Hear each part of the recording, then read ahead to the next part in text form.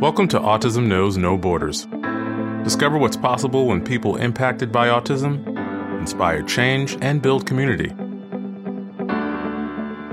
Together with the Global Autism Project, here's your host, Rachel Harmon.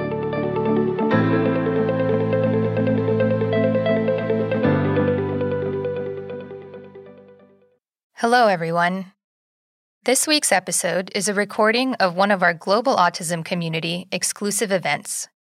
The topic of this roundtable discussion is safety in public.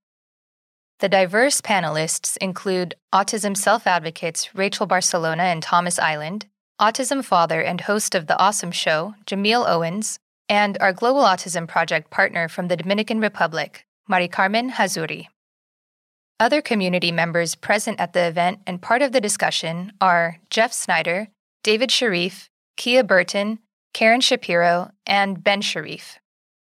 We hadn't originally planned to produce a podcast episode from this exclusive event, but we later thought it would be great to make this rich conversation available to our podcast listeners as well.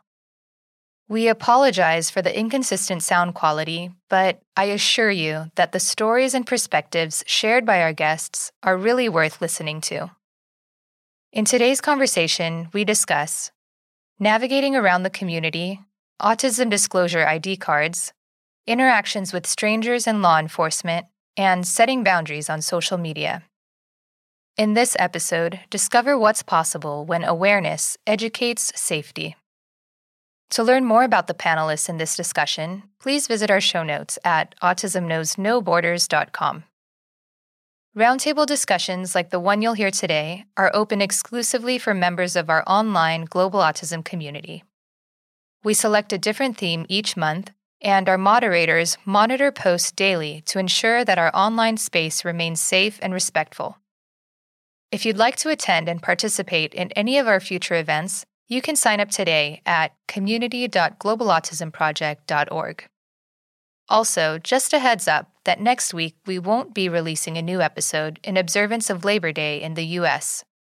September is a good time of the year to reset and prioritize your own well-being, and our team will be taking the week off to do just that.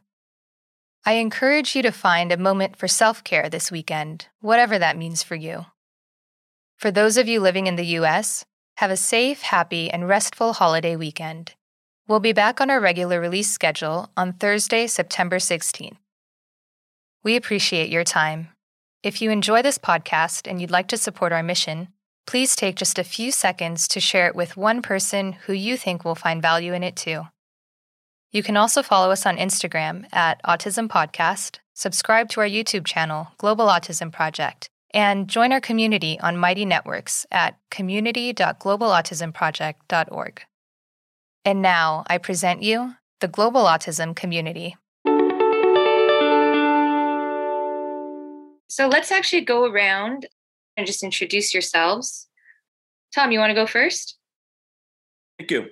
I'm Thomas Island, and I'm in Santa Clarita, California, just north of Los Angeles. I'm 37 years old, and I recently left my career as a certified public accountant in order to help people on the autism spectrum become their best selves. I do professional speaking. I'm a Toastmasters International accredited speaker.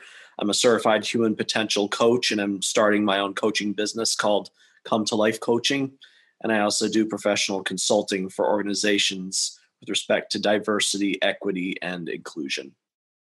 All right. Thanks, Tom. And Rachel. Okay, hi, my name's Rachel. I'm an autism self-advocate, and I just can't wait to talk here tonight. Thanks, Rachel. And Kaki? Hey, I live in Dominican Republic. I own a small ABA center, and I'm a BCBA, and I'm also a partner with Global Autism Project. Right, and Jamil. And hey, everybody, how are you?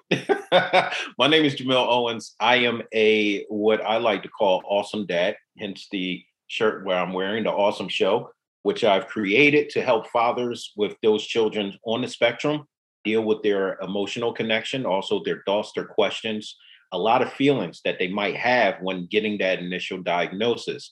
I am ecstatic to be here as I'm following sort of Tom's footsteps, where I just quit my employment to focus full time on this and also my nonprofit. So I'm thankful to be here. Let's chop it up. Let's get down to these topics. All right. Thanks, Jamil.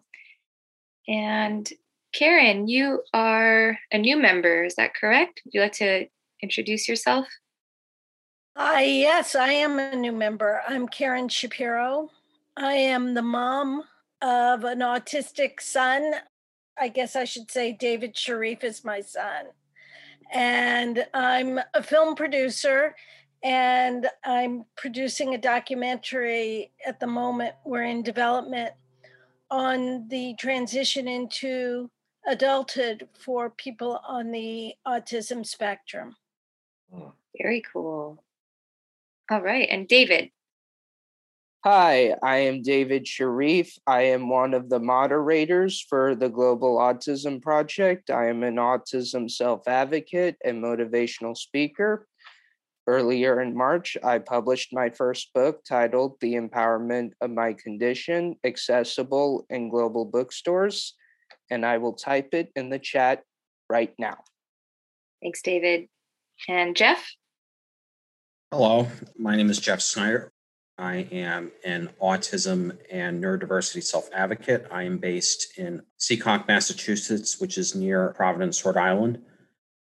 In this past summer, I contributed to a book, and Rachel Barcelona also contributed to a book called This is Autism by Jessica Leitchwise and Aidan Allman Cooper. It is currently on Amazon.com for $19.97. Most recently, also, I launched my own website on WordPress.com, and I will put it in the chat wall during tonight's meeting. Thanks, Jeff. Kia. Hey guys, my name is Kia. I'm a BCBA. I have been in the field for about 10 years now. I'm a part of the Global Autism Project team, and I am one of your moderators on the community page. So you'll often see me and David and Jeff posing questions and polls and getting that engagement going in the community. So I'm really excited about this event. It's one of my favorite topics to talk about. And yeah, I look forward to hearing everybody's perspectives and just like listening and learning from each other. All right. And Ben. Hi, I'm Ben Sharif. I'm David Sharif's older brother and Karen's firstborn son. I'm eager to learn from various self-advocates about neurodiversity and about their experiences. I think that's essential for everyone.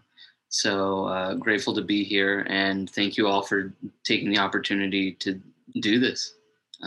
Feel grateful to be here. Thanks, Ben. And I'm Rachel. I'm also a Global Autism Project team member and host of our podcast, Autism Knows No Borders. So happy to see everyone here on one screen. It is kind of like a reunion, as Jamil was saying. All right, so our first topic is going to be navigating around the community. So this has been a popular topic in the community already, and we want to talk about what kinds of tools you use to navigate yourself when you're geographically lost. And also, Kaki, for example, what are some ways that you teach this skill to your students, and Jamil to your son?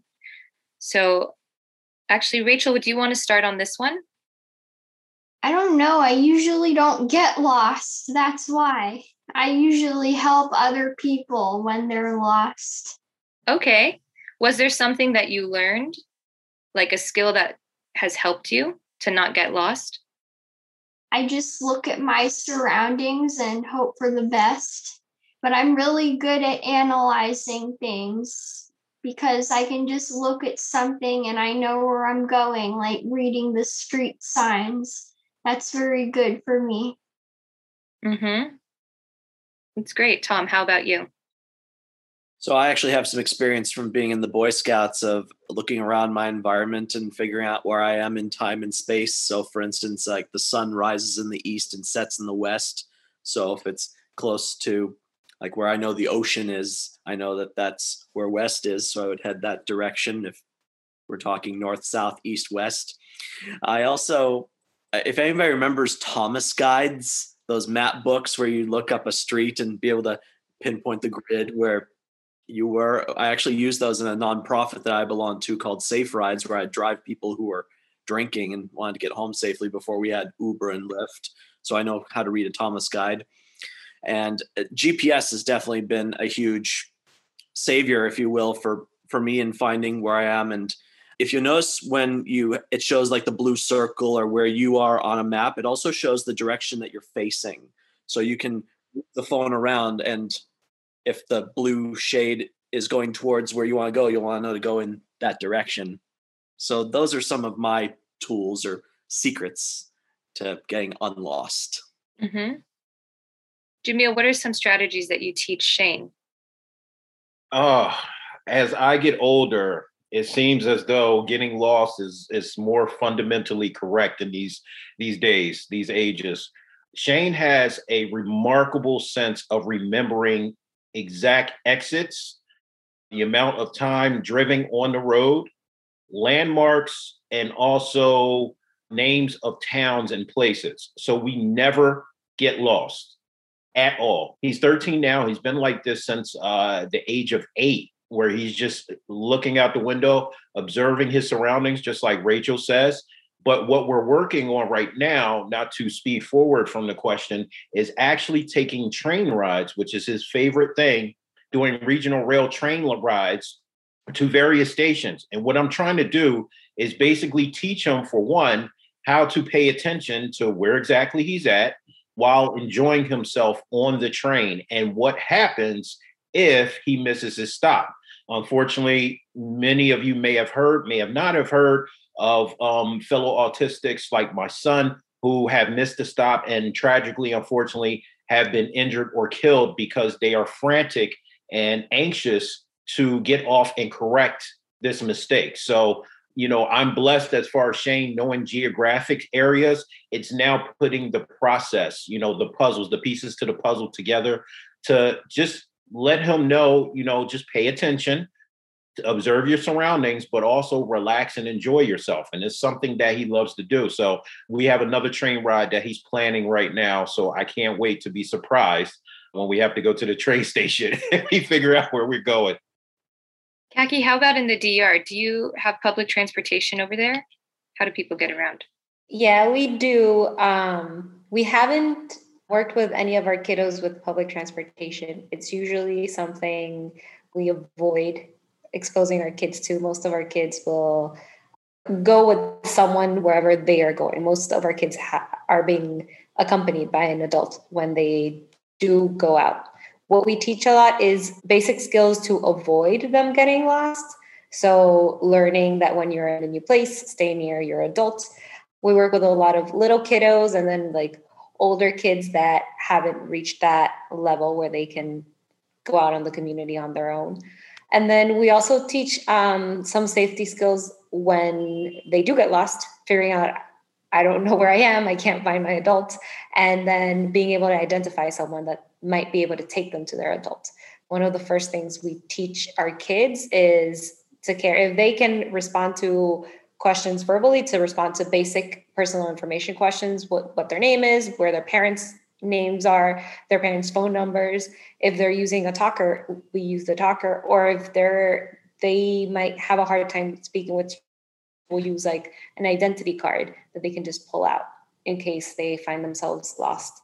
But one of the things that we also teach, because it is a big safety issue, is, well, we don't teach it, but we recommend it. It's the first thing we recommend to all our parents is swimming lessons. All our kids, that's like my number one recommendation. We're like, you need to go see a psychiatrist and get some of those like medical checkups, but you also need to get some swimming lessons. We recommend it, number one, because there are so many accidents and we do live on an island. There's water everywhere. So it is a big risk here in DR. Interesting. Yeah. And so you mentioned something about ID cards. And this has also been a topic that has come up in the community the past couple of weeks. What are your guys' thoughts on holding ID cards that disclose autism? If I could start on that, Yep. because my mother and I do train police officers about the signs of autism and what to look for and how to approach this population. And we're also teaching people on the spectrum how to safely disclose their diagnosis to officers, because the more information officers and first responders have, the better they can do their job. And Jamil's nodding along with that. He can attest to it. But basically, we need a safe way for people to disclose that information. And a little story I like to tell: when I got pulled over for the first time, I thought to myself, oh, that officer wants to see my ID and my self-disclosure card. And I start to reach for it into my pocket. And an officer might think I'm going for a gun or a weapon. And thank goodness the officer didn't pull his gun on me. Otherwise, I might not be talking to you right now. But basically, we need to be showing young people how to safely get their information to officers. And I actually have, so let's say an officer asks for your ID. Then you can go get it safely. So wait for someone to ask for your ID and then produce it along with a card like this.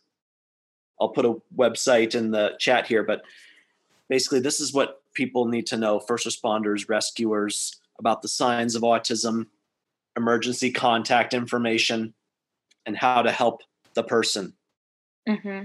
And you can check off accommodations so that the person who's questioning you or helping you can help you best. So this is helpful, but dangerous if not taught how to produce safely. Yes, exactly. So I want to piggyback what Tom said. First off, the cards are amazing. I actually have received cards from him and his mother, and I do send them out to any of my guests or audience members who listen in or attend one of the interviews that I do on my platform. So I'm 100% behind the cards. What I will also like to interject is that the teachings is not only on law enforcement, but also on the parents. So we have to educate both sides in order to make sure that the formula is equally yoked, we can say. I'm ex-corrections. I was a corrections officer in the state of Delaware. So there are certain things that Tom actually mentioned that even we get taught that are similar to police departments. I am now a volunteer firefighter. So there's a lot of things that I have experienced in my span of a public service, which ID cards, lanyards, whatever the case may be, will be very helpful for first responders. It is something that is needed. But what is also needed is, once again, for the teaching of the parent, hey, when an officer pulls you over, you want to ask him or her, can you reach before you reach? Because just like Tom said, that can be a disastrous thing. And we know what happens to disasters. They end up on the news. We get one side of the story. Now we're pointing fingers and the whole community is rattled over that. So I definitely do agree with that. But I agree that both sides have to be taught this lesson. And it starts with advocates like us, self-advocates, mothers, fathers, therapists, whoever we may be, actually getting out there and putting themselves forward and saying, hey, I would love to teach you as a department, or I would like to speak to maybe your chief, or have a little town hall meeting, and then speak to the parents also in that town hall meeting so questions can actually be answered in a fun, organized way. Why I say fun is because this is our village. This is our community. These are our children. We have to raise them together. So that's just my aspect on it. Kaki, do you teach any police interaction programs in the DR? Not really. And it's not something that I've thought about teaching here. Police, it's weird to say, because in the States, you hear all the news, and I hear all the news, and it's terrifying. Here, it's a little bit more unpredictable what you will encounter with a policeman. You can, your interactions can be completely positive, or it can be completely unexpected. It's just, I wouldn't even know where to start when we would teach those skills, because there's so much inconsistency between the police officers that we encounter. What we mostly teach is avoiding getting into those situations.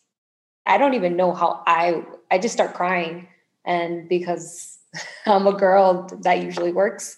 But I don't even know what I would teach my kids to do in those situations.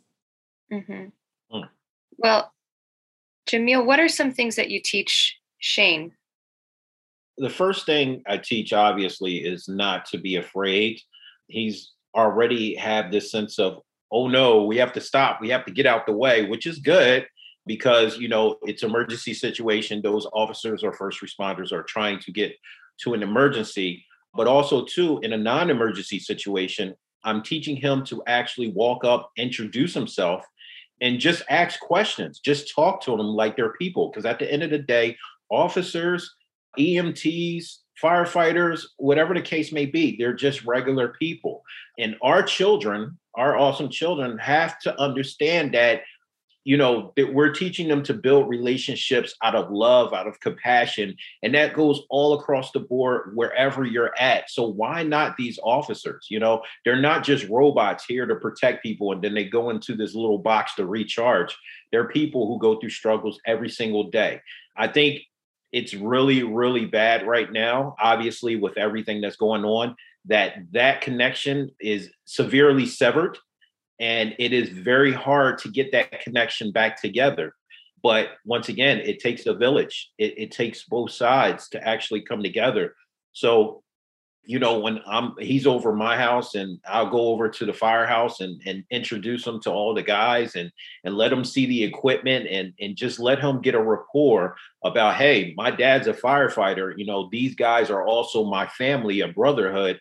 And, fellow police officers in the neighborhood, I let him know, hey, wave at the officer. If the officer waves at you or asks a question, be respectful and just talk to him just like he's a regular person. But Shane has a personality. Well, he will talk to you like no other. And I love it. I don't stop it. I love it. And I think that's just something that we can just grow off of as individual people of these amazing autistics in society, just to be open and be transparent with people. So I just sit back and let him do his thing, but I redirect as necessary and just make sure he focuses, on just being transparent with these first responders also. Yeah. Rachel, do you carry a disclosure card that says you have autism?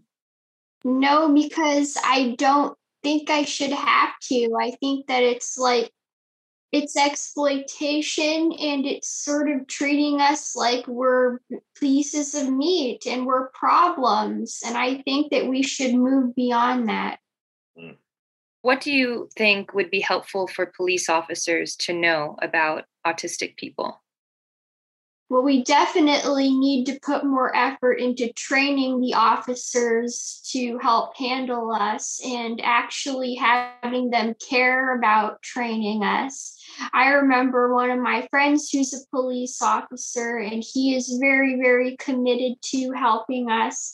And he was talking to his fellow police officers, and they were just like, why do we have to care about this?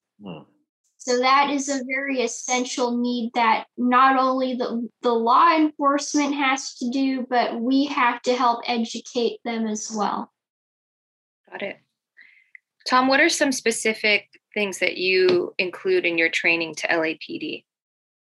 Well, first we identify some of the examples, real life examples in the media of where autism has played a part. So, for instance, there was last year around this time, a young man in Utah on the autism spectrum, also had some mental health issues, got shot multiple times. He did survive, but the police response wasn't that good. And even here in Los Angeles recently, another person with autism, and I think he's deaf as well, had a mental health encounter, also got shot, and now he could be paralyzed for the rest of his life. He's still alive, but hanging by a thread.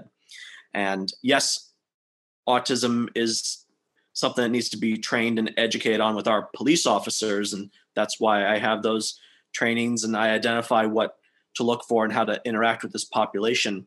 But I also remind the officers that just training the police is not enough. My mother and I have found that young people, families, educators need to be involved in the picture as well, because officers cannot be expected to be experts on everything. And yet that's what society seems to want or expect. So it has to be a two-way street, give and take, so both parties receive that training, that education, that understanding and awareness, and even opportunities to bridge the gaps between the two parties. So that's why my mother and I do what we do, putting on events that unite the two communities, police and autism. But I always remember to remind people, police officers, I should say, that people on the spectrum are just that, people, human beings.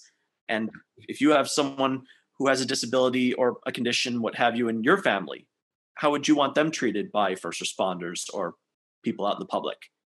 So this is why we need to be respectful while also mindful of what they're going through and that they may not know their rights, for example, and giving them the benefit of the doubt. So that way, if they say or do something that could technically cause them to be arrested or go to jail, that might scar them emotionally and personally for the rest of their lives.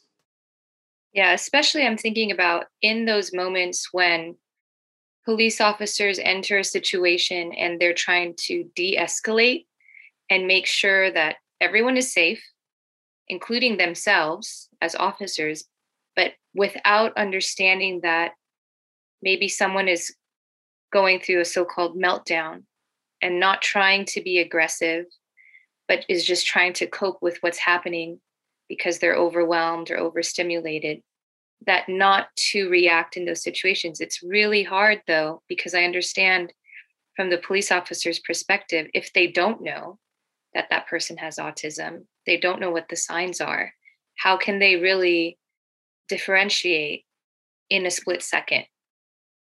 You're right. And I train the mental evaluation unit officers of LAPD, and they have a series of de-escalation techniques and tactics they use for conditions besides autism. Some of them work for the autism population, some of them don't. But when all is said and done, if we people on the spectrum don't say that we are on the spectrum, the officer might very well think that we are high on drugs, that we are drunk on alcohol, that we are mentally ill. And autism is not drunk, high, or mentally ill. And I understand you don't want to be seen as a piece of meat or as a problem, but if you don't say that this is a condition I have and how it impacts you, then be prepared to be misinterpreted as drunk, high, or mentally ill. So here's another thing. As you guys was talking, I just did a national conference with Milestones, speaking about this with Ben Hartraff, who is the creator and host of the Ben and Jay Show. I'm his co-host. So I did some chicken scratch. Maybe you can see. So this triangle here is called the continuum force pyramid. So it's taught to every law enforcement officer, corrections, whatever it may be. It's the pyramid. It's taught, the top being deadly force, impact weapons being underneath, hands being underneath that, and the very low bottom of that pyramid is verbal commands. So I posed a question out to the audience is, okay, do we need to reconfigure this pyramid to include those with special needs? All across the board, and I'm not talking about just autism, I'm talking about all across the board, because my time in working in the prison system, I've seen everybody in there with every type of disability that you can imagine in prison. So do we need to include some type of different formula into that? I want everybody to think about that. You know, you can form your own questions, but it's a very important question. On top of that, we get a call from the operator. Hey, caller reports a fire. Gotta go. We're in a truck. We're lights blaring. We're going down the road. We are being told that there is a fire inside of a building. When we pull up, there's no fire inside the building. The fire is next to the building. So you see where I'm going with this is that we're getting different information from the call operator to the officer. Now, it's nobody's fault. And I'm sure you can remember this exercise where you'll say one phrase into a person's ear and they go around a circle. And by the time it gets back to you, it's all jacked up. Well, that's where there's a disconnect at. We need to get our parents a little bit more friendlier, a little bit more communicable with the law enforcement community, which means that, hey, I need for you guys to understand that my child is on the spectrum. Is there some type of marker we can put in the system? Tom, I'm sure you heard of this. They're coming out with ID cards that actually label you as having a intellectual disability. Now, Rachel, I get what you're saying because that's just another label we're putting on our children out here. So why would I want to do that? Because it's going to eliminate that miscommunication that happens every single day. I see it. It costs lives. or it stalls in any type of additional support or mediation, whatever the case may be. I think that's where we need to go to. And it's going to take a revamp of starting with the continuum force pyramid. That's my belief. It's going to have to start there, because once we actually split that pyramid down and include something for those with intellectual disabilities, I think we can arm our officers and first responders with a lot of different tools and a lot of different training. Great points, Jamil. I will take a pause and open it up to the audience for any questions or comments so far. David? Jeff Snyder and I communicated via direct message, and we agreed on this question. Jeff, I'm going to read it out loud if you don't mind. Go ahead. He and I said, we want to ask, what do you do when interacting with firefighters, especially if it comes to fire drills at school, which are really loud for emergency purposes? How has your child or you yourself coped with the fire alarm as it happened, or if you were close to a spot where something was on fire and you had to get away with it? I'll break the ice on this one by saying it's been about 20 years since I was last in high school and experienced something equivalent to a fire drill, but I reckon in places of employment this could happen as well. And as I look back on my years in high school, I actually went to a school where there were young people who actually, I think they got a little bit of a high or a pleasure in pulling the fire alarm just to hear the lights and see the strobes and the alarm sound. So at this school, I think we went through about 3 or 4 fire drills a day at one point, and that wasn't very good at all. So while it might seem like fun or like that person gets a high out of it, it's self-destructive, and boundaries and the appropriate interventions have to be put into place so that someone doesn't do what they shouldn't do and cause trouble for themselves and everybody else. Because if they do that when they're adults, that could be considered a crime and they'll get prosecuted for false pulling of a fire alarm. Mm-hmm. I can't really, I think it's probably been longer for me, Tom, since I had a fire alarm. And it's ironic enough that now I put out fires. And, by the time we get there, we normally have the bystanders outside. If the unfortunate circumstance where there are people on the inside, it's kind of hard to give my perspective to that question. But what I will quote on is just the absence of a rescue plan for those individuals that may be on the autism spectrum or other disabilities. Once again, I think that, school systems have a very good plan in place, but they often forget those individuals that may need a little bit more assistance getting out. So that can cause for, first responders such as myself to have to go in there and look for them. And you're talking about an individual who may be very sensitive to light and to sound. Where will they go? If I didn't have a child on the spectrum, I, in the back of my mind, wouldn't know, hey, I need to look in the bathroom. Or if it's a household, I need to look in the tub. Or, do they have a crawl space? That's a favorite spot, a hiding spot, a secret place that they might hide in. If I didn't have a child on the spectrum, I wouldn't be educated on these things. So once again, I just think it just needs to be something that needs to be worked on as far as first responders and law enforcement as well. Khaki, Rachel, do you have anything to add to that? It is something that I've worked on before with some kiddos back when I lived in the States and worked at a school that did fire drills. We don't have access to that system, so we can't really do fire drills at the center. But most of our kids right now tend to try to get away from the sound and the bright lights. And usually that means leaving the building. So it hasn't come up as an issue because they're the first ones out. They're the ones that they're like, oh, it's time to get out. I'm 100% getting out of here. Like, there is no reason I'm staying here. But one of the things that I know can work with some of our older kiddos who can have a little bit more language skills is just like explaining it, like being like, this is a safety issue, explaining what can happen, using social stories, repeating it, doing different versions of the story, like doing TV shows and stuff like that, and just like modeling it over and over again, practicing it with like lower sounds and not so bright lights, and then slowly working them up to it. And it has worked, but there are always kids who it's just so hard for them when it's so loud and it's so bright that you do need to have that like contingency plan. Like, if this does happen, how are we going to help you get out of here? Because it is a safety issue and we do need to practice even that in those moments. Mm-hmm. Rachel, do you have anything to add? Yeah, I know that I always hated fire drills because they were really loud.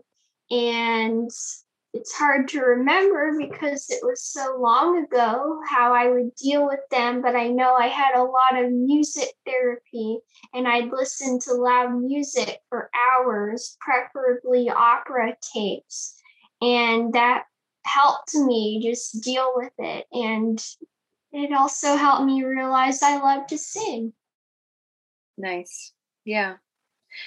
All right. Were there any more questions or comments from the audience on the topic of police interactions or navigating around the community, what to do if you're lost? Anything else before we move on? Kia. Yeah, I kind of want to circle back around to the discussion about the ID card and the label of either, autism or, is autistic on the ID card. Rachel, I'd love to hear more of your perspective. I posed this question in the community last week, and I got a lot of good feedback where it should be the individual's choice. So in this forum here, I do see that there are some differences in, the choice to have it on there. So Rachel, I would love to hear more of your experience, if you have any, with a police officer. Is there a certain way that you communicate with them, or have you even been in that experience where you've had to verbalize that so they can better understand whatever situation you've been in?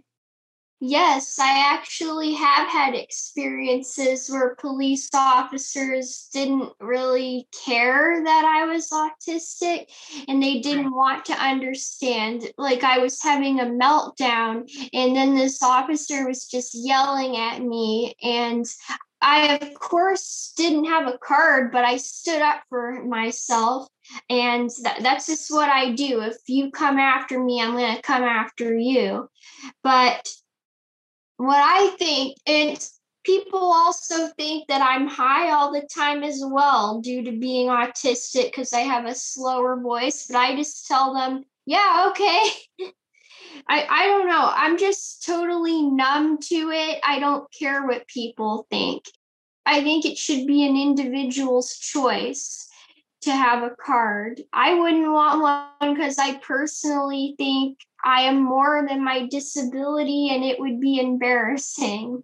I can fend for myself when a policeman or woman is being rude to me. And it's happened, and I will make sure it won't happen again. Okay, yeah, thank you for sharing. I was very curious, and I also believe that it should be an individual choice. And there was a comment that was made about whatever the individual is most comfortable with and what makes them feel safe. And I'm glad that, you feel comfortable and confident and safe enough to be able to vocalize it in those situations. So thank you for expanding on your thoughts with that. And if I may weigh in, I'm not a parent, but I know there are parents on this call, and then my mother and I have spoken to several over the years, and we are leaving safety to chance. We think the kids know what to do. We think the officers will be understanding. We think there will be a caregiver to explain the situation. That's all a risk. And I don't know about you, but we're talking about life and death here. One wrong word, one wrong move, and you could be gone. I don't mean to be so chaotic or worst case scenario, but sadly, this is the reality that we live in. If you fail to prepare, you prepare to fail. That's all I have to say. I think it also has to do with what Kia said about feeling safe, because I wish I had a card that said, like, I'm terrified of police every time a police stop me because I am terrified of, like, what could potentially happen. But if you have those skills and you are able to self-advocate during those moments, maybe that's your card. That's your way of protecting yourself. And I think the unpredictability of what could possibly happen when you encounter a police officer or police, I don't know, like it's different levels, I guess, wherever you live. I still don't know what skills you really need and able to be able to manage these things, because I feel like we're at a very big disadvantage with the current situation that we're living. So even when we say like you need to prepare, and it's true, I wish I could prepare, but sometimes I don't know how to prepare for these situations. I read the stories in the news, and even when people do the right things that we've been taught to do, things can go wrong. And you see also stories where people are acting up and not doing what they're supposed to do, and everything goes by smoothly. So I think it's too unpredictable to be truly prepared. But in the end, if you can advocate for yourself verbally, then that is a skill you have, and that's something that you can use. And that's going to work in a situation where the police officer is going to handle it as expected. But I don't think that a card or any skill is going to really help you in a situation where the police officer isn't trained or prepared to handle the situation. And I think that's where there's that big scariness of it all. Like, until we don't, like, everybody isn't on the same page of what to do in those situations, we won't be able to prepare, and they won't be able to manage any situations with people on the spectrum, or even just like people who are terrified of police officers and get tongue-tied when they're stopped at a red light. Yep. Great points. Yeah, I love that. And I think that that's why these discussions are so important, to be able to hear from multiple perspectives, because you never just want to assume that everybody with autism wants to have this on their card, or all police officers are going to understand this because two of them that you know do, right? So I think now we definitely live in a world where there is so much, I guess, tension, not just with individual autism, but just, in general, racially as well. So these type of conversations are important to be able to be open about it, so that you can listen to each other and learn from it, and not just make a general assumption to speak for an entire, population. Yes, exactly. Okay, I'd like to move on to now talking about interactions with strangers in general.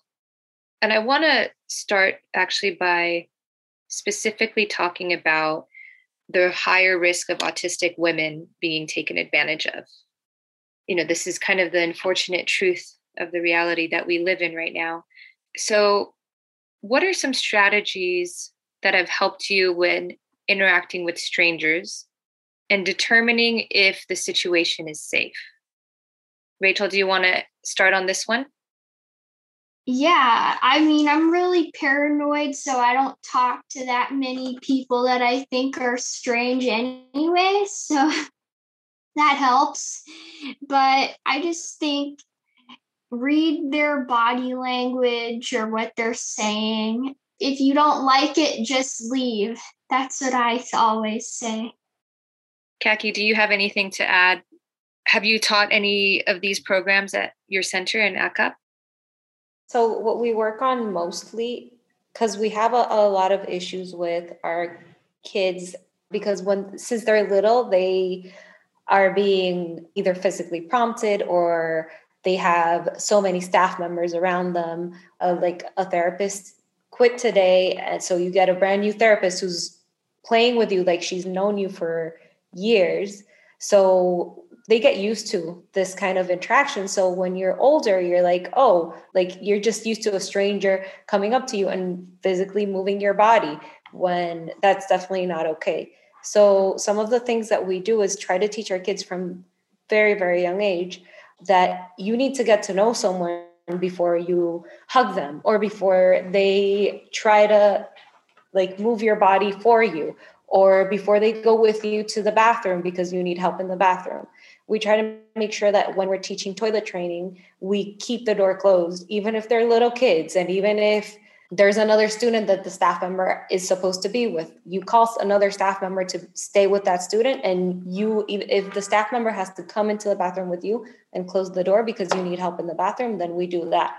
But that helps the kids understand their privacy and that their bodies are private and that not everybody can see you when you're in the bathroom and not everybody can see you when you're naked.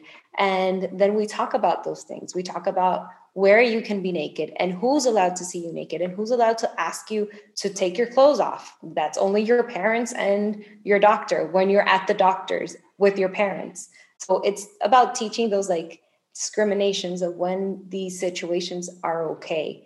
And then teaching our kids when, like, how to communicate when they happen and it's not okay. It's a lot of work that I feel gets forgotten. So it's things that we need to tell our parents too. We're like, make sure that when he's getting dressed at home, you close the door, because we need to teach him, like, it's your body. You have to have privacy, and your privacy is important too. And sometimes we forget because maybe our kids need a little bit more help, or maybe it's a busy day and we just leave the door open and they don't really seem to mind. But we need to teach those skills so that in the moment where they find themselves in those situations, then they can know it's not okay and they can do something about it. Yes, great. Tom, do you have anything to add about maybe what your parents taught you when you were growing up? Well, one thing that my parents taught me is about what's called the circle of friends. So picture the people in your life as like an archery target. You've got yourself as the bullseye. Then one circle out are your closest friends, or people you see on a daily basis, your family, people you have a close relationship with. One more circle out, you've got people you see often, maybe in class, or you might hang out with them at recess or outside of school every now and then. One more layer out, you've got people you see out in the community, like maybe your grocery store clerk or someone at the dry cleaners, or people you see with, like, for business related purposes.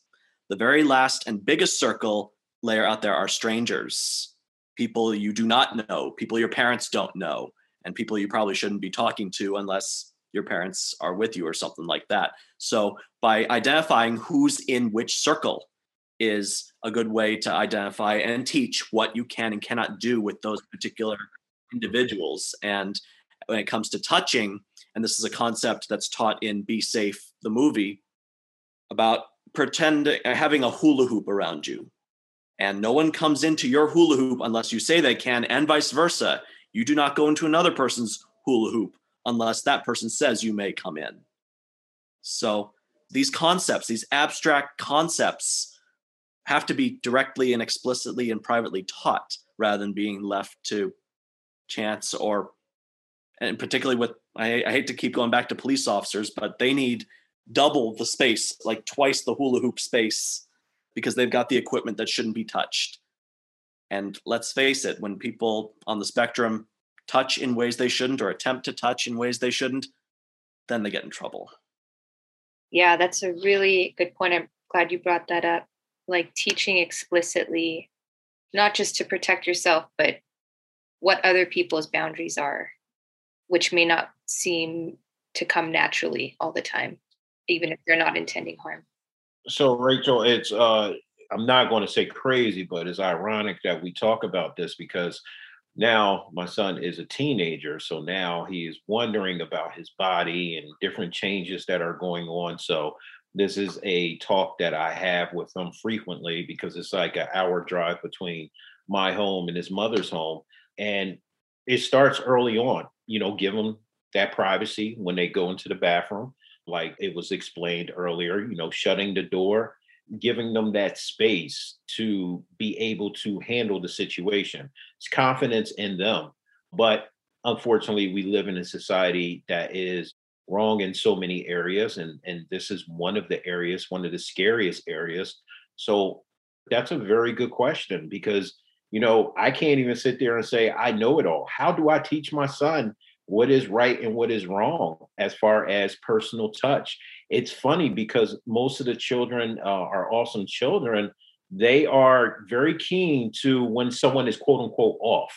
They won't hug them. They won't be around them. They be like, no. They'll stay next to mommy and daddy. And it's got to kind of like ring something in your head like, okay, my son and daughter don't act like this around a lot of people. What's going on?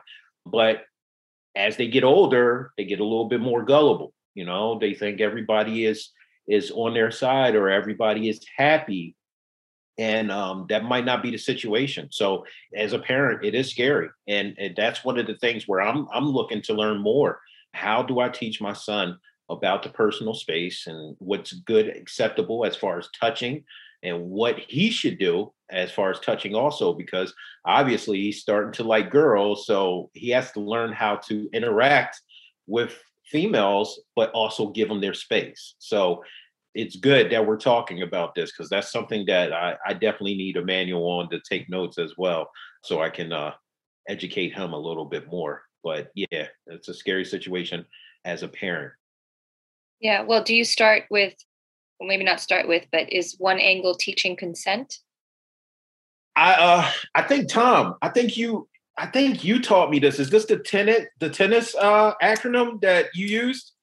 For those of you that don't know it, the analogy to a conversation or a relationship or a friendship is like a tennis game. So it goes back and forth. I talk to you, you say something back to me. I go to you, you say something back to me. People on the spectrum will leave voicemail after voicemail, text after text, serve without any response. And then they're thought of as stalkers and are getting restraining orders filed against them. So we need to teach our young people that we need give and take. If no one's hitting that ball back to you, find another person to play with. There you go. Listen, if only we could probably absorb some of that knowledge as well, there'll probably be less court cases in the world too. So Tom was the one that actually taught me that, because we interviewed him on the Ben and Jay show, and I actually spoke to Shane, my son Shane, about that, and he understood it. And I was like, okay. And it was like, all right, like the conversation was just like, okay, I understand. And I was like, do you? And he was like, yeah, I understand. I was like, okay, I guess that worked. But it's just building every single day, learning new lessons, just teaching him and giving him examples too. It's just that, and it's both sides. You know, his mom and his mom's boyfriend and here and my wife, you know, we're just all just really communicating and just on the same page as far as the betterment when it comes down to my son Shane. So it takes that. But I can imagine, you know, Rachel, just a lot for you, just really how to absorb that. I really want to get an individual like yourself. I really want to hear more in depth about your experiences and just how crazy it may be or how easy it might have been for you to kind of like, you know, control that situation, because it is harder for girls and for women that are on the spectrum, unfortunately. And I've ran into a lot of women that, you know, been diagnosed when they were like 50 or 60. And it's like, okay, well, you know, how is that? What transpired in your life? So definitely something that I'm interested in hearing from Rachel a little bit more too.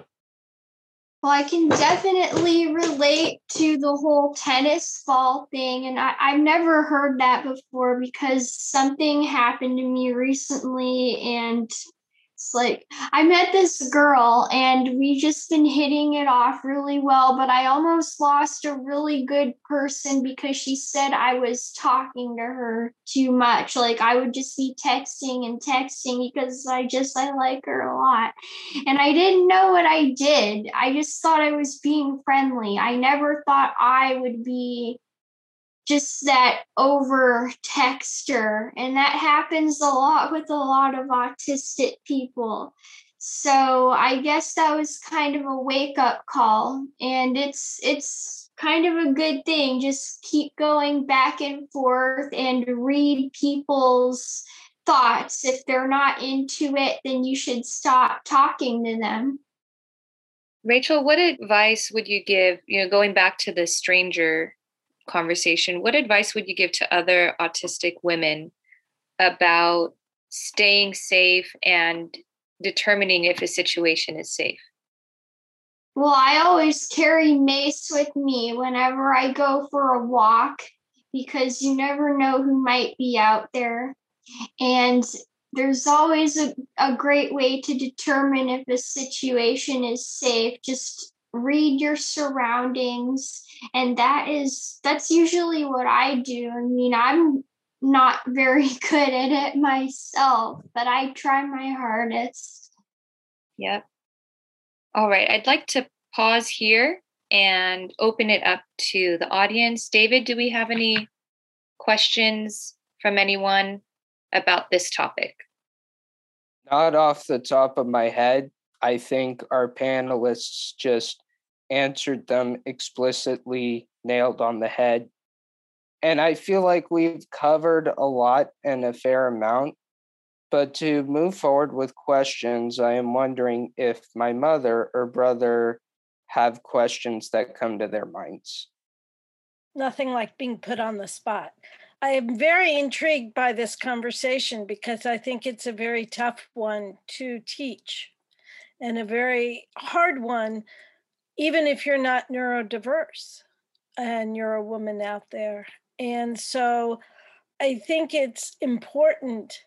And also, I think it's a hard one to teach one's children.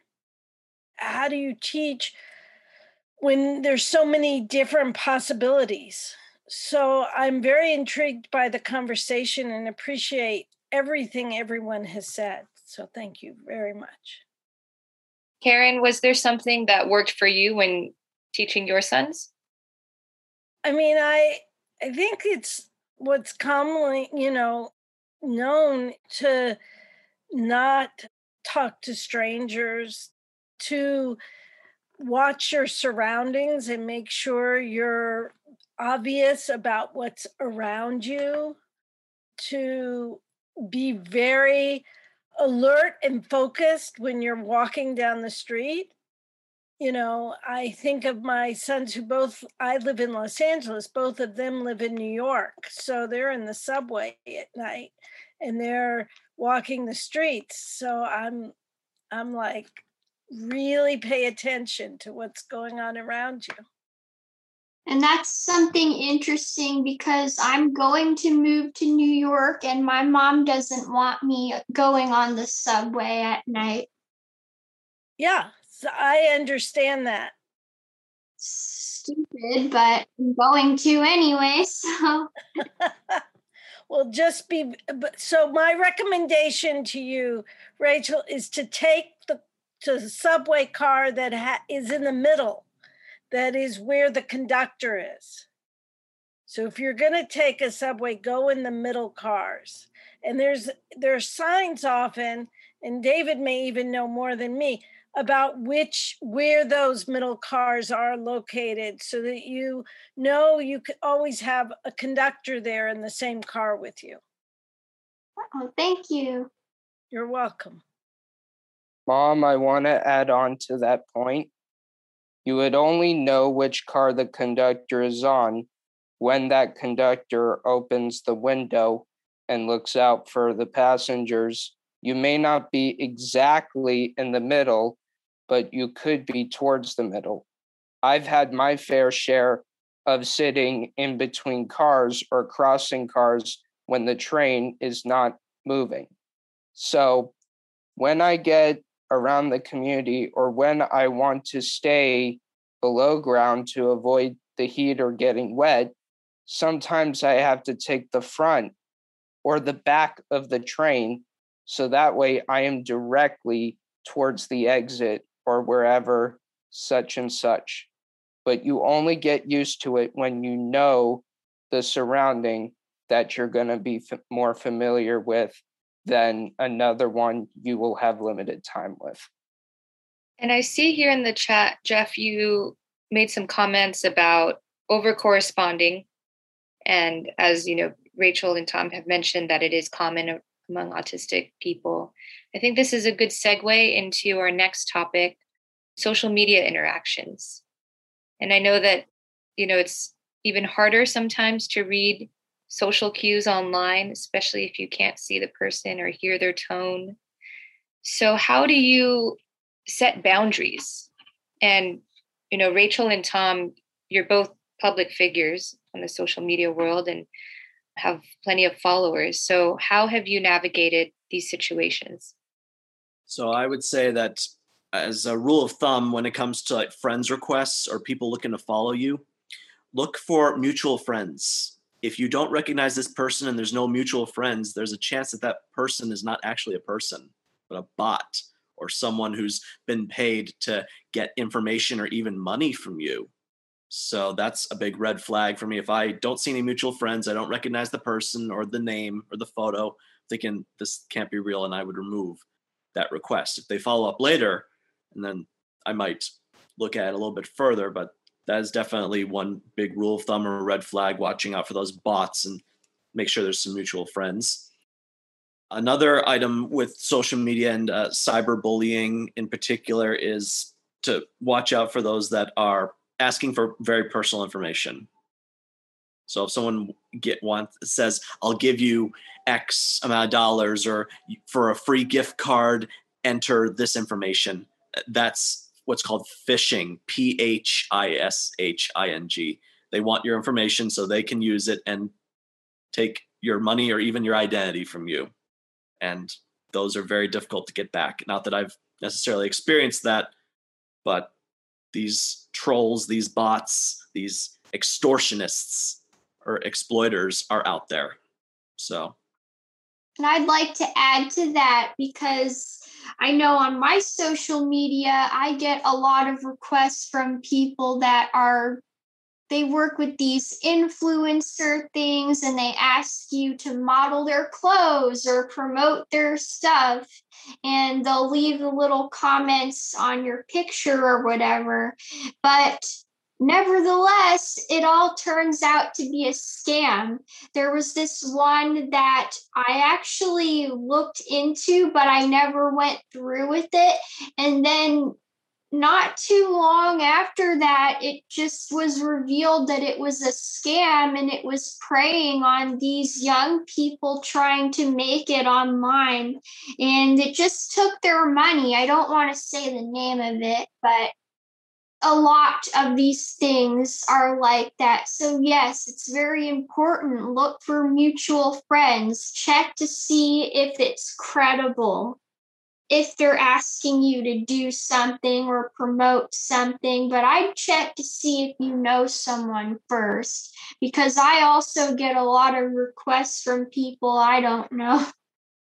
And while it's on my mind, watch out for people that say, I'll be your friend if, or click on this, then I'll be your friend, or you'll get something. Because that's not unconditional love, and that's not a real friendship. So you shouldn't have to give something away for someone's friendship.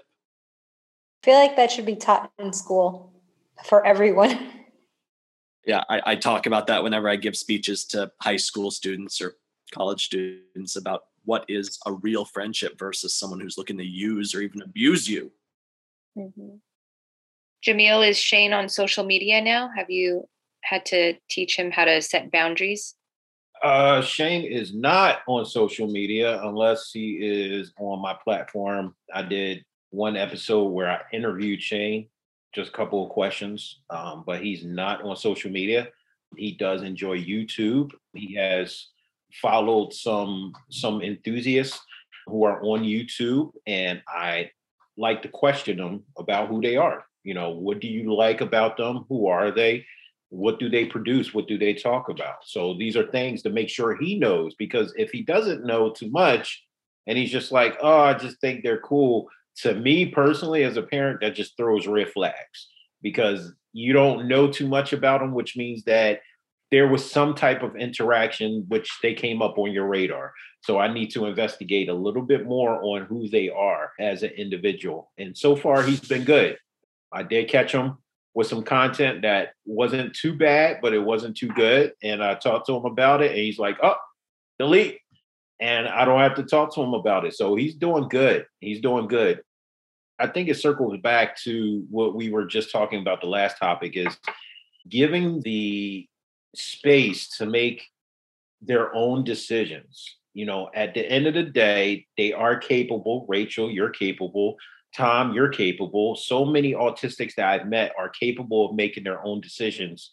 And it's like, okay, as a parent, am I being overbearing? You know, am I being too much, too worried, which can hinder their growth? So, you know, when that day comes, and it comes down for advocating for him too, when he steps to me and be like, hey, Dad, you know what? I got it. I think I can speak for myself now. I think I'm good. Then I'm gonna just fall back. I'm gonna just relax. I'm gonna keep doing what I'm doing for the community, but I'm gonna fall back as far as being a voice for him.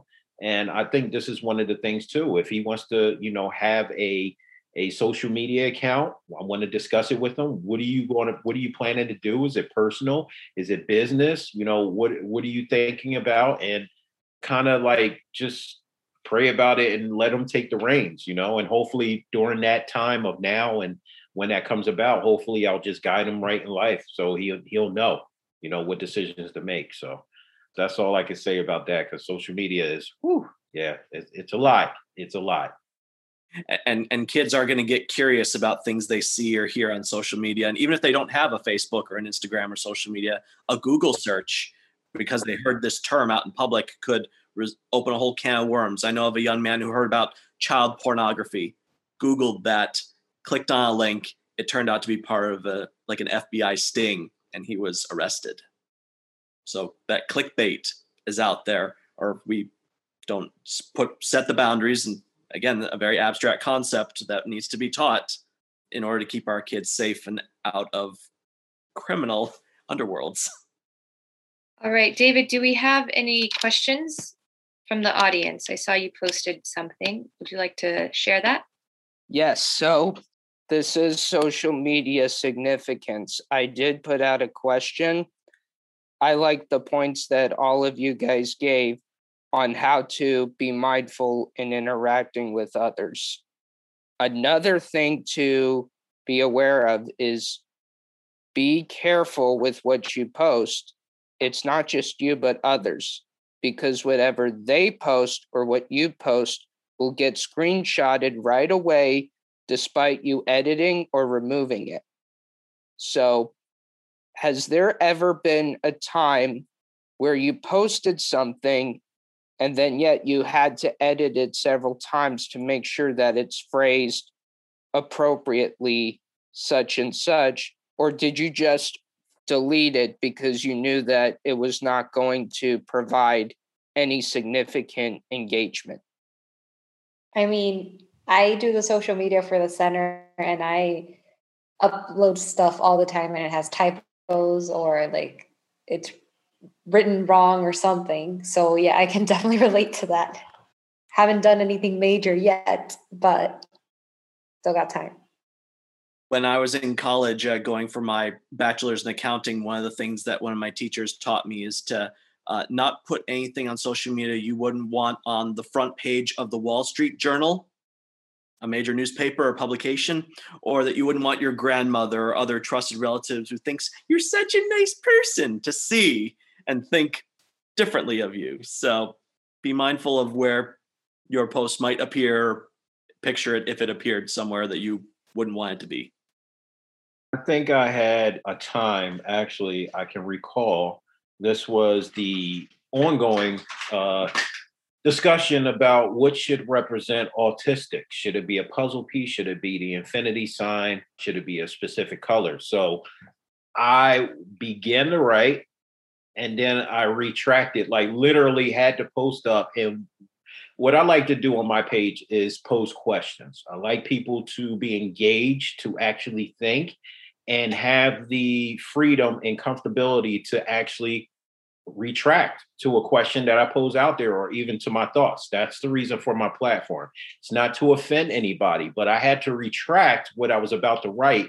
And then I asked Ben Hartranft, I said, how do you feel about the puzzle piece? How do you feel about the color red? What is your perspective on it? And he gave me a very good perspective, which just like, hey, everybody is different. If you want to have red as your signifying color, then you have red. I want blue. If you would like the infinity sign, have the infinity sign. I have the puzzle piece. At the end of the day, we're still together as a community. So that gave me perspective to go back in and give my thoughts from a parent perspective, but the grounds was community. And I feel the same way. Once again, my premise is based strongly off of my religion, which is based off of love. I don't care whatever you believe in. I love you as my brother and sister. That's what I'm hold accountable to do. So that's where I made my post at, and it was greeted openly and it was accepted by everybody. And I think, just like Tom says, if it's not something that you don't want your kids to read 30, 20 years down the line, don't post it up. You know, you got to be mindful, especially if you're trying to be a public figure or if you're already in a public eye, about other people's opinions. Does that change you as a person and your personal opinions? No, but you can have them, and don't put them online because you don't know what type of ramifications that may have. So that was my personal, like, on saw incident just recently. And it to me, you know, and I'll just reinstate this, the autism community is such a loving, diverse, compact community that is growing, that has already grown, but is growing and growing. I am not allowing the world's issues to leak into this community and disrupt what we are building here to unfold onto the world. So I pose everybody sort of a checklist. You know, are you adding to the disruption to the community? Are you bringing hate, vengeance, envy? You know, are you bringing these into the community? Because if you are, then you need to remove yourself from the community. It's not welcome here. You know, my son is compassionate. He's loving. He's funny. He's engaging, and I would love for him to stay that way. And he will, as long as he embraces himself, and then he embrace those just like him, and then teach others outside the community to be just like him every single day. So that's my story right there. That's what I can claim on as far as this question. All right. And Jeff, you made some points in the chat. Would you like to elaborate on that about social media?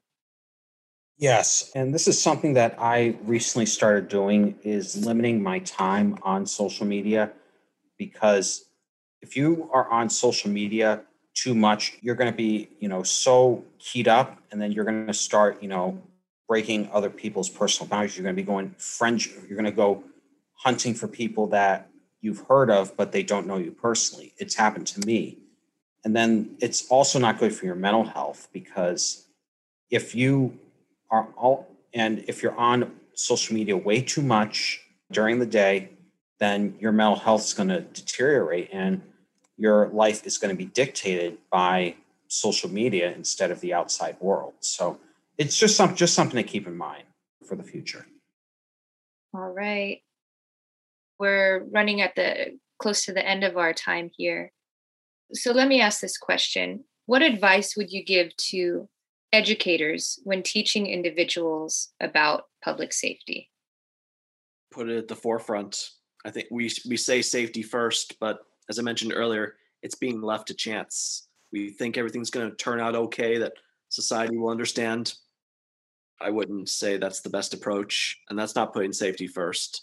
So I put the website in the chat earlier. I'll put it in there one more time. It's besafethemovie.com. It's a movie I think everyone on and off the spectrum needs to see to be safe in the community. And officers have told us, we wish everyone knew what was in this movie. Stay where you are when you meet the police. Keep your hands where they can be seen. Don't touch our stuff. Disclose your diagnosis. This is essential, and it needs to be taught, and safety needs to be part of IEP goals and other transition plans. I think that one of the things that I recommend the most to educators is we need to put it in the forefront, but we also need to include the parents, and we need to include the people that are most likely to be with the student when they might get lost or when these situations might arise. And often I feel like in schools and in day-to-day life, we focus so much on the writing goals, the reading goals, the math goals, and all the other goals that we have, that we forget to tell the parents, you need to teach them about staying close to you. You need to teach them about what to do when he's lost. You need to teach him who the police officer is, teach him about privacy, teach him about communicating to strangers or not communicating to strangers. And a lot of the time when we don't include those essential people in their lives, all the things that we're teaching in session, they're just not going to generalize. They're not going to be effective. They're not going to be functional. They're just going to stay there. So I think it's about talking about it, talking to our kids about it, talking to the parents about it. So yeah, maybe being more open about safety. I think this goes into so many different directions, and I've personally been speaking more about it, and I've been asked to engage more about it, whether it be public speaking events that I'm doing or other panel discussions. The first one is that this is needed all across the board, all across the world. We need to be having these trainings. Most importantly, as my show focuses on men, so-called men who wants to be leader of their household, that dwells into the community as well. So I would love to see more men of autism kids or awesome kids actually step up and be willing to educate officers, whether it be free of charge, whether they're getting paid something, whatever the case may be, but being able to educate officers about their child, because he may think in his mind, okay, well, it's never going to happen to my child because I'm keeping my child safe, but you never know. So I just want to see more men do that. The second point that I would like to make, and I'm the person who normally goes towards the elephant in the room, is the Black and brown community. I represent that community. We are not speaking to law enforcement officers right now. It is a very, very big disparity in those communities. We're also lacking diagnosis of autism within our communities because we fear of another label being placed on our children. I am stepping forward as a representation of that community. I'm African American, to say we need this to happen, and we need it to happen now. So when I sit there and talk to police officers about my child and everyone else, that's exactly what I see. My child and everybody else's child out there. When I sit there and I put on my fire helmet and my bunker uniform, I act as if my child or my family is in that building. We need to start doing that as men more and more and more. I guess you could say that's my core mission. That's what I'm standing for, is really for men to see what I'm doing, to say, hey, I can do that too, and for them to be better than me and pursue it on, sort of like a virus. I just wanted to spread. I don't care where you are in the world. We need this to continue, and we need this to push forward. So I'm just open to talk to any police officer, because I've been there, like I said. And you know what? I wish I had training that is being provided for today. I wish I would have met a father like myself now than what I was before when I was a corrections officer, because I think about so many of the inmates that came in that was labeled, mentally challenged, that might have actually been on the spectrum, and I ignored them because of what higher ups actually placed them in the system. It's bad. It's bad. So that's my 2 + 2 cents, 4 cents in that. Thanks, Jamil. And Rachel, any last thoughts? The question was, what advice would you give to educators when teaching individuals about public safety? That we need to talk more about it, especially in schools. And we need to help people recognize what to look for when they're out and about. And we need to recognize what to look for when we're talking to strangers, so we don't get in the car with them. And start when people are really young. Yes, exactly. Thank you so much to our panelists and our audience members as well. I'll see everyone in the community. Thanks for tuning in to Autism Knows No Borders. Safety in public involves more than just looking both ways when crossing the street and knowing which strangers are okay to speak with. Educating community members and police officers about how to interact with autistic people can save lives. Are you a self-advocate willing to share your experiences and educate others? Are you a professional seeking to hear directly from autistic voices and improve your practice? Are you a family member hoping to support and empower your loved one? Whatever your role related to autism is, you can join our global autism community online to connect and collaborate with people all over the world. Participate in important conversations on our platform and join us at our next monthly roundtable discussion. Sign up today at community.globalautismproject.org. Let's work together to transform how the world relates to autism. Thanks for listening. Take care.